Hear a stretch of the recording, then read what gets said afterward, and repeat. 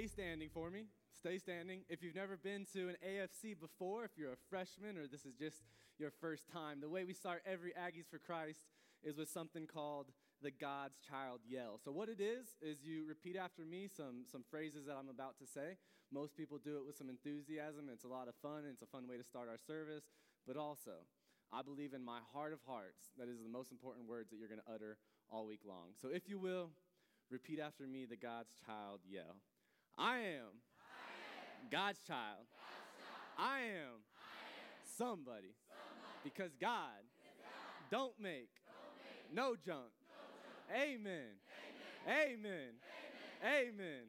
Y'all may have a seat. That was fantastic. Thank you very much.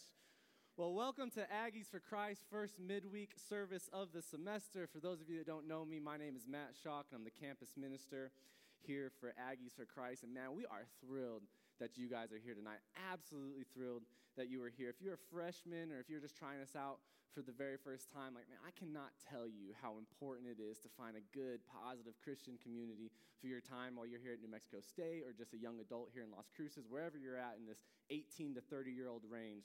Finding a good Christian community is essential. And so the fact that you guys are here so early in the semester, getting introduced to our Aggies for Christ family is just, it's absolutely phenomenal. So we're excited that you guys are here tonight. Now, technically, tonight is the first meeting of the semester for our organization, Aggies for Christ. Now, I do these air quotes because I have a beef with the word organization. I did some research this week because we're labeled with New Mexico State 299 active organizations on campus this semester. 299 different groups that you guys could be a part of, and yet you're here tonight. And when I was thinking about this, I was like, man, I'm thankful. I'm so thankful for New Mexico State and the resources that they share with us. I'm thankful for the advertising that they let us do through their website and whatnot. But between you and me, organization is the very thing. Our very last vision for Aggies for Christ is that we would be an organization. Rather, our mission is that we would replace the word organization and we would replace it with the word family. And we would replace it with the word family. See, clubs and organizations, they meet. They get stuff done, they have their meetings, and they go home. Families do life together. Families do life together. They eat meals together. They celebrate together. They mourn together. So our goal this semester is to replace organization with the word family. And so right now, with that kind of being at the back of our mind for the rest of our time together tonight, I would love to pray with you. I'd love to pray for your semester right now and for our time together tonight. So if you'll pray with me. Heavenly Father, we love you and we praise you, God. We're thankful for who you are. We're thankful for the things that you're doing in this community. We're thankful for the things that you're doing across the street on the campus, God, and just a campus as secular as this one. There's so many different Christian organizations over there, and to just see you working mightily this past week, God, it's been encouraging. I pray, Lord, for every single person in this room tonight. I pray for the freshmen. I pray for the transfer students. I pray for the international students and everybody in between, God, those who are just trying to find a home. And Lord, I pray with my heart of hearts that this would be a place where people feel safe and people feel welcome and accepted, and most of all, where they feel you. God, we love you and praise you. We're thankful most of all for what your son did on the cross. And everybody said, Amen. So for those of you who have been to an Aggies, pretty big changes that we undertook this summer getting ready for tonight. First and foremost, we're not in the gym right now, and that is a pretty cool thing. For those of you who don't know, Aggies for Christ has met in the gym that we own across the parking lot for the past 10 years or so. And this summer, it was just time for a change. Everything was getting old over there. It was really falling apart what we were doing. And so we put a lot of blood, sweat, tears, time, energy into this place this summer, getting ready for conditioning. We can control it. The jet engine that starts up when that blower starts blowing is not going to interrupt my sermons and make me start yelling at you guys, so we can control that. The sound already sounds so much better. We're comfortable, and we have room to grow. And that's really exciting that we have room to grow into this space. And so we had to switch that up this semester. Now, all the work that was done here this summer was done by church staff members or by volunteers from the AFC Summer Small Group, or from my man Josh up in the sound booth hooked us up with all these lights in the last couple weeks. So, I mean, like, it's just like everybody's been pulling together to make this change happen. So that was the first cool thing that happened this summer. Second big change, which you've probably already seen, we can go back to the other midweek slide. We have a new logo. We have a new logo, and we're calling our Wednesday night meetings Midweek. Now, just to clarify things for people who have been here before, we are not doing away with Aggies for Christ. Aggies for Christ is still very much who we are, but we had to make a change this summer to talk about what our Wednesday nights are going to look like. Because the term Aggies for Christ it excludes two different sets of people with that name. First of all, it excludes people who aren't Aggies. In this community, we have people who decided not to go to college. We have high school seniors in the room. We have people who have graduated college in the room. We have DACC students. We have everybody in between. If you're between 18 and 30-something, you're welcome to be here. You're welcome to be here. So we had to switch that off because we didn't want to exclude ourselves to just Aggies. Secondly, the name Aggies for Christ excluded people who weren't yet for Christ. I know it sounds crazy, right? Now, if you're in the room right now and you're a Christian and you're a solid believer, like, I am so thankful that you are here. I'm thankful for your brotherhood. I'm thankful for your sisterhood. I'm thankful for who you are in this world. But if you're in this room and you're not a Christian, I'm thrilled that you are here. And I mean that with every ounce of my being. And that has to be the mission of what we are as a family. Like, the more you read about Jesus this semester, the more time we spend in the Gospels and we're exploring this man, like who Jesus was. Like, he was always around people who didn't believe like him. He was always around people that didn't look like him. Thieves, prostitutes, everybody in between. That's who Jesus was around, and that's who we want to be around. So as a family, if family is what we're going to be, we cannot be exclusive to anybody. That just has to be our mission statement. That has to be our heart's cry for this semester. So those are the two big things that changed over the summer. And with a little bit of explanation, you can see, like, as a group, we had to make a rebrand. We had to rebrand ourselves a little bit. It was an absolute must. It was an absolute must. And so as you've seen already, our sermon title for tonight is The Rebrand. The Rebrand. Now, we're not talking about the rebrand because we got this sweet new palette wall, and we're not talking about the rebrand because we got this sweet new logo that we spent all this time on and energy on. We're talking about the rebrand because the story of every single Christian who has ever been introduced to and followed Jesus, the story of every single person, is that they, at one point in their lives or another, they had to make a drastic turnaround. They had to make a drastic rebrand. They had to change the way that they were living and the things that they were living for. That is the story of every single person who has ever followed Jesus. The very pure and simple gospel, the simple gospel, is that we were sinners, died on the cross, who defeated the grave, defeated death forever, and we get a benefit from that. That's the best story that was ever told, and that is going to be told from this stage week in and week out for years and years and decades to come. But the individual stories that happen from these changes, from these rebrands, from these testimonies, we can draw some great encouragement from that as well. And so that's what we're going to do tonight. We're going to tell some stories about the way that Jesus has been reshaping and rebranding and changing individuals' lives for thousands and thousands of years. And so I have a few different stories tonight, but I'm going to start with one of the most dramatic turnarounds that's ever been recorded in history. And it's about a man named Saul of Tarsus on the next slide there. Now, one other goal that I have for this semester is you're not going to hear me say very often, the Bible says this, the Bible says that. Can you guys go to that next slide, please? Thank you. That we're not going to say the Bible says this or the Bible says that. Instead, I'm going to say like what individual from history said these things? Who are we studying? And so tonight we're studying this guy named Saul. So who was Saul? Saul was a first century Jew. He was known as a Pharisee. He was a Roman citizen. He was a very well-educated man. He had high status amongst the people that he was around. And also, he hated and persecuted the Christian church. He was not about it. He was a devout Jew, and he did not want anything to change. So he denied who this Jesus guy was. And so we're going to dive into the life of Saul and the conversion of Saul a little bit tonight. The guy who wrote Acts is a guy named Luke, and Luke says this in Acts chapter 8, talking about Saul. And there arose on that day a great persecution against the church in Jerusalem. And they, the followers, were scattered throughout the regions of Judea and Samaria, except the apostles. Skipping down to verse 3. Saul was ravaging the church and entering house after house. He dragged off men and women and committed them to prison, standing over executions of Christians.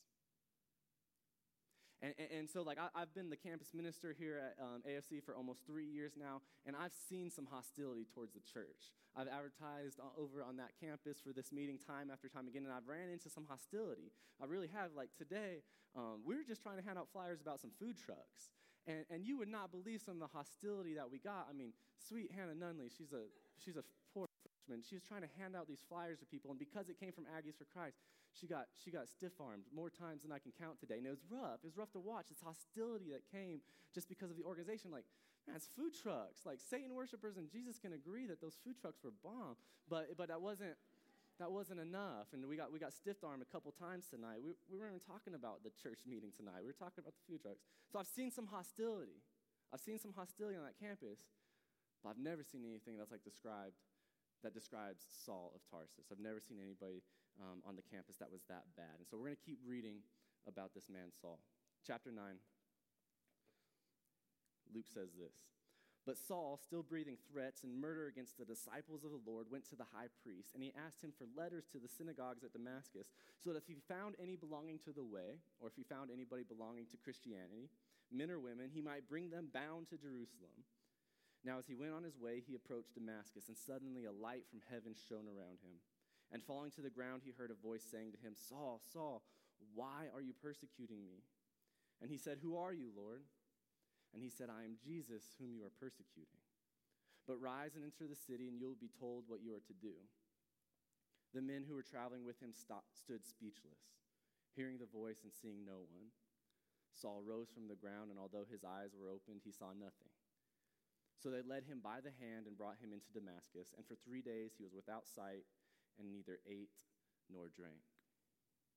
So here Jesus appears to Saul, and he calls him out. He's like, man, what are you doing to my church? What are you doing with your life? And then he tells him, and I'm not going to read this next part, but he tells him, go into the city and wait. And during that time, the Lord makes another vision to a man named Ananias. And Ananias is a disciple and a follower of the Lord. And he tells Ananias, he says, hey, there's a guy named Saul in Damascus. I need you to go pray for him. I need you to go be with him. I need you to go tell him what he needs to do. And you know what Ananias says? He says, heck no. I'm not going to go see this guy Saul. I've heard about Saul. He's going to put me in prison. He might kill me. That he's been persecuting your church, Lord. And then in one of the most beautiful statements that you're ever going to find in the book of Acts, the Lord tells Ananias this. He says, go, for he, Saul, is a chosen instrument of mine to carry my name before the Gentiles and kings and the children of Israel. A chosen instrument. The Greek word for that translates to a useful tool. Chosen and useful. It's beautiful, beautiful imagery. So Ananias goes. We go to the next slide. So Ananias goes. He prays for Saul. And the Holy Spirit falls upon Saul. And immediately, when the scales fall off of his eyes and he regains his sight, he immediately gets up and does some things. First, he gets baptized. He gets up and he gets baptized. Secondly, he goes into the synagogues and he starts telling people, the same people he used to worship with, he's like, hey, I had it wrong. Jesus is the Son of the living God. This dude is for real. I know I've been messing up, but it's all about Jesus. And then Saul continues to grow in strength. He continues to grow in faith. And then in one of the most epic rebranding stories of the first century, Saul changes his name to Paul. He changes his name to Paul. He no longer wants to be known as the Saul who is persecuting. He now goes by Paul. His name, his mission in life, the direction that his life was taking, everything changes because of the person that Jesus was and the good news that he brought. It changed everything. It changed absolutely everything. Now, I know our generation. I know who's sitting out here. I was sitting in these same chairs. I know what's going on. We're reading this story, and we're like, yeah, great Bible story. That's awesome. But it's 2017. Stuff like this doesn't happen anymore, right? I want you to do me a favor, and don't discount this text because it's thousands of years old. Don't discount it because of some of the mysticism that is written in these lines. Because the main point of this story tonight is that there was a moment where Saul had to make a decision. There was a bright light literally coming to Jesus moment where he had to make a decision, and he did. And if you want to say in 2017 that things like this don't happen, I just have to disagree. There's these moments where people are hit with these decisions, and we can go one way or another. And oftentimes we just ignore them. Oftentimes we just ignore them. So let's go back to a modern day example. I said I had a couple more stories. So a modern day kind of lighter example than the story of Saul. It's about a guy named Morgan Spurlock. And this is Morgan Spurlock. He had a documentary in 2004 called Super Size Me. And so what Morgan Spurlock did is and you guys probably know, he ate McDonald's and only McDonald's for a whole entire month, 3 meals a day. He would supersize it if they asked him to. Okay, go back to the other one. So he was doing this social experiment, And so he said, I'm going to eat it for a month, I'm going to see what happens. And what happens? He starts gaining a lot of weight, he gets really sick, he loses a lot of energy, he's going downhill. And in turn, what does he do? He messes up the sales for McDonald's. The sales and the stock prices of McDonald's start going down. As Super Size Me in 2004 starts going up in popularity, the sales and stock prices of McDonald's start going down. And so what does McDonald's do? Like this idea that we had about who McDonald's was, like, oh, it's kind of like this dirty, unhealthy restaurant. Like, it was officially confirmed it is this dirty, unhealthy restaurant. We saw it in the documentary. And so what do? They rebrand. They rebrand. So with this negative, dirty light shining in their face that's just bringing all this attention on this corporation, they start making McChanges. I thought of that all on my own. That's good. All on my own. It's too easy. So they started making changes to the outside of the building. They made them more modern. On the inside, they started doing things that cleaned it up nice and clean. They wanted it to be a restaurant of cleanliness. And then the menu started changing too. You can get a salad at McDonald's. You can get apple slices in your Happy Meal. And in an instant, they changed from the inside out. They rebranded from the inside out. And they were not going to be just part of the problem. They were going to be part of the solution if the people ordering so chose to do apple slices over a double quarter pounder. I don't know who would, but some people have done that. And they've rebranded things. And they answered the call. This negative light shining in their face, they answered the call. I know it's a silly example. But what Jesus did to Paul is exactly what Morgan Spurlock did to McDonald's. Saul, what are you doing? You're persecuting my church. Like, why are you persecuting me? What are you doing with your life? The Lord pleads with Paul, you're hurting my church. And what does Paul do? He responds. Immediately he was baptized. Immediately he starts declaring who Jesus is. When we're college students or just the life of this church, the life of this ministry, our year kind of starts in August. It really kind of does. We don't really think about January to December. We think about August to May, kind of. So it's August. The semester's just starting. With that, we have the opportunity to evaluate what we want this next year to be. Or maybe to look back and see, like, what was last year? And are we happy with the type of people that we were back then? Are we happy with who we were last week? I was a freshman too. I know what happens on the first Thursday of school. Were we happy last Thursday with who we were as people?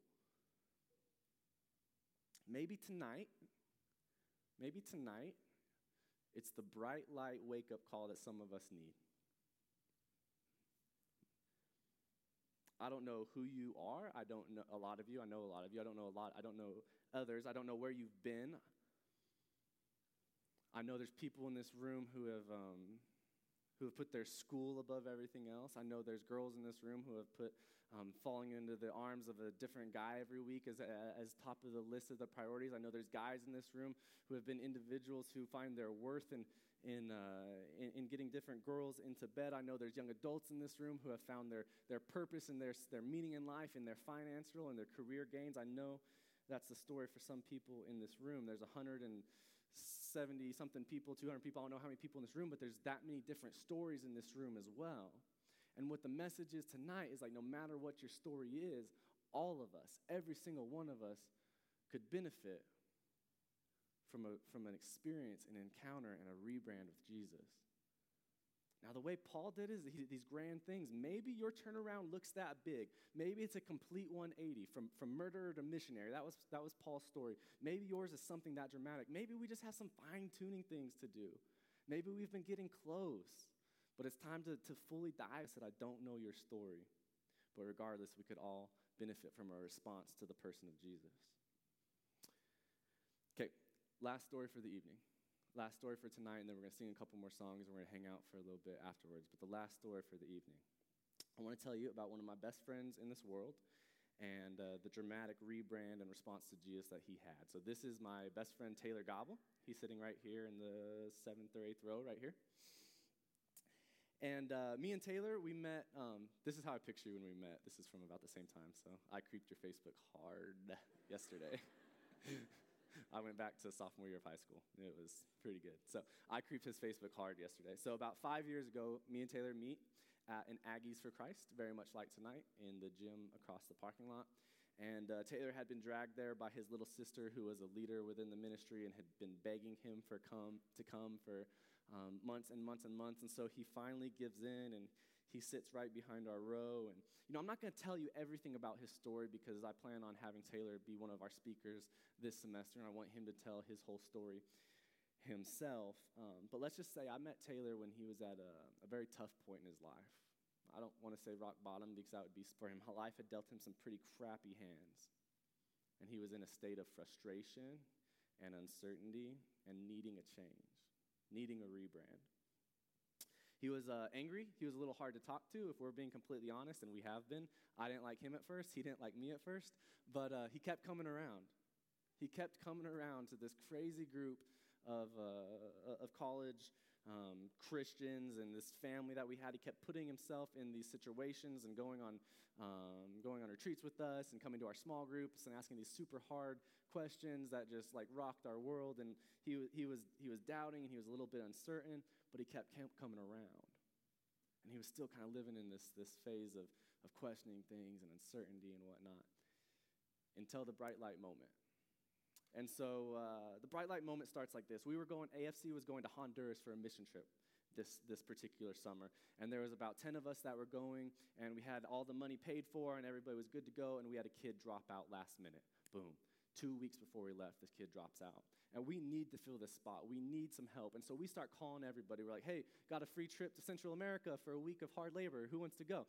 And so we're calling all these people in the ministry, and we're just like, hey, do you want to come? Do you want to go? We're calling our cousins and our brothers, anybody we think might go.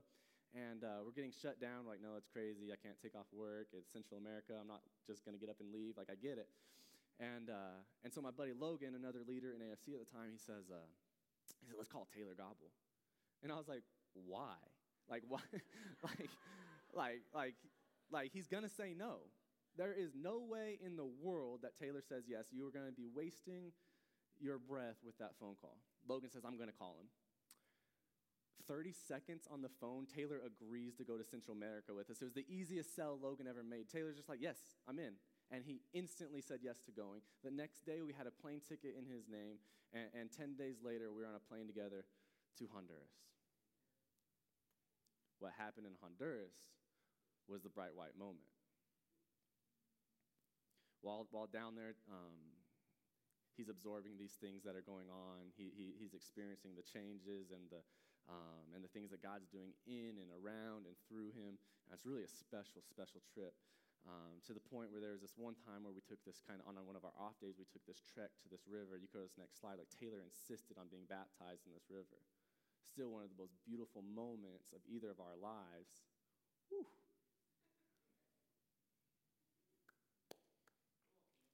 It was good. It's emotional. It's emotional for us. It was one of the most beautiful moments that in my 26 years I've ever seen. Instantly answers the call. And so we come back from Honduras, and things are different. Taylor's a leader in the ministry. He starts hosting small group at the house that he was renting. All the guys, the small groups, we all met there that year, 4 years ago. That's where we had our small groups. Guess where the guys are meeting this year for our small groups for AFC? We're meeting at Taylor's house again. He has been a leader, and he has been this staple in the ministry for years and years and years since, and the growth that he's gone through and the things that we've been through together, like it's been extremely special to watch the Lord work in his life. And Saturday, I have the distinct privilege of standing next to him. You can go to the next slide. As his best man when he gets married to the love of his life, Sarah.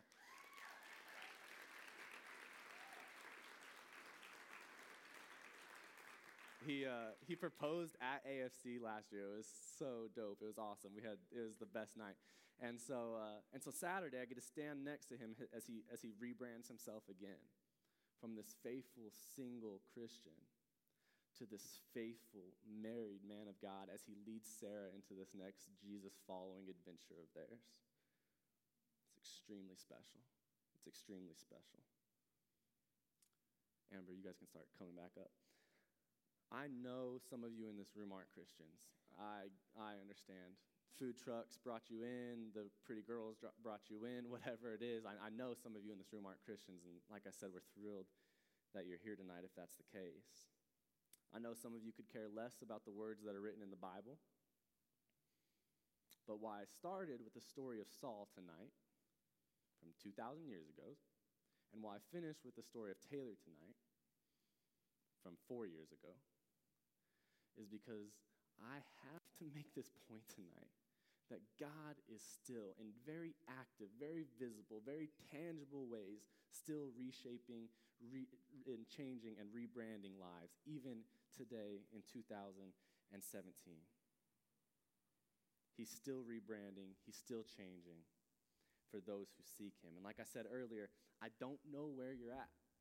And I don't know what you're struggling with, or if there's this giant rebrand that needs to happen, or like I said, these tiny little twitches that we're going to make to our story so that it more accurately lines up with who God is. I don't know what your story is. But I do know that somebody who responds to the person of Jesus benefits mightily. And so I want you to know tonight that you have the opportunity to respond. Now, one thing you'll learn about AFC is we're not one of these churches where it's just like, okay, altar call, or if you're a dirty, disgusting sinner, please raise your hand so everybody can see you. Like, that's just not how we do it here. But I do want you to know that you have the opportunity to respond. During these last two songs, myself and my interns and my wife, we're going to be in the back of the room ready to pray with anybody that wants prayer tonight.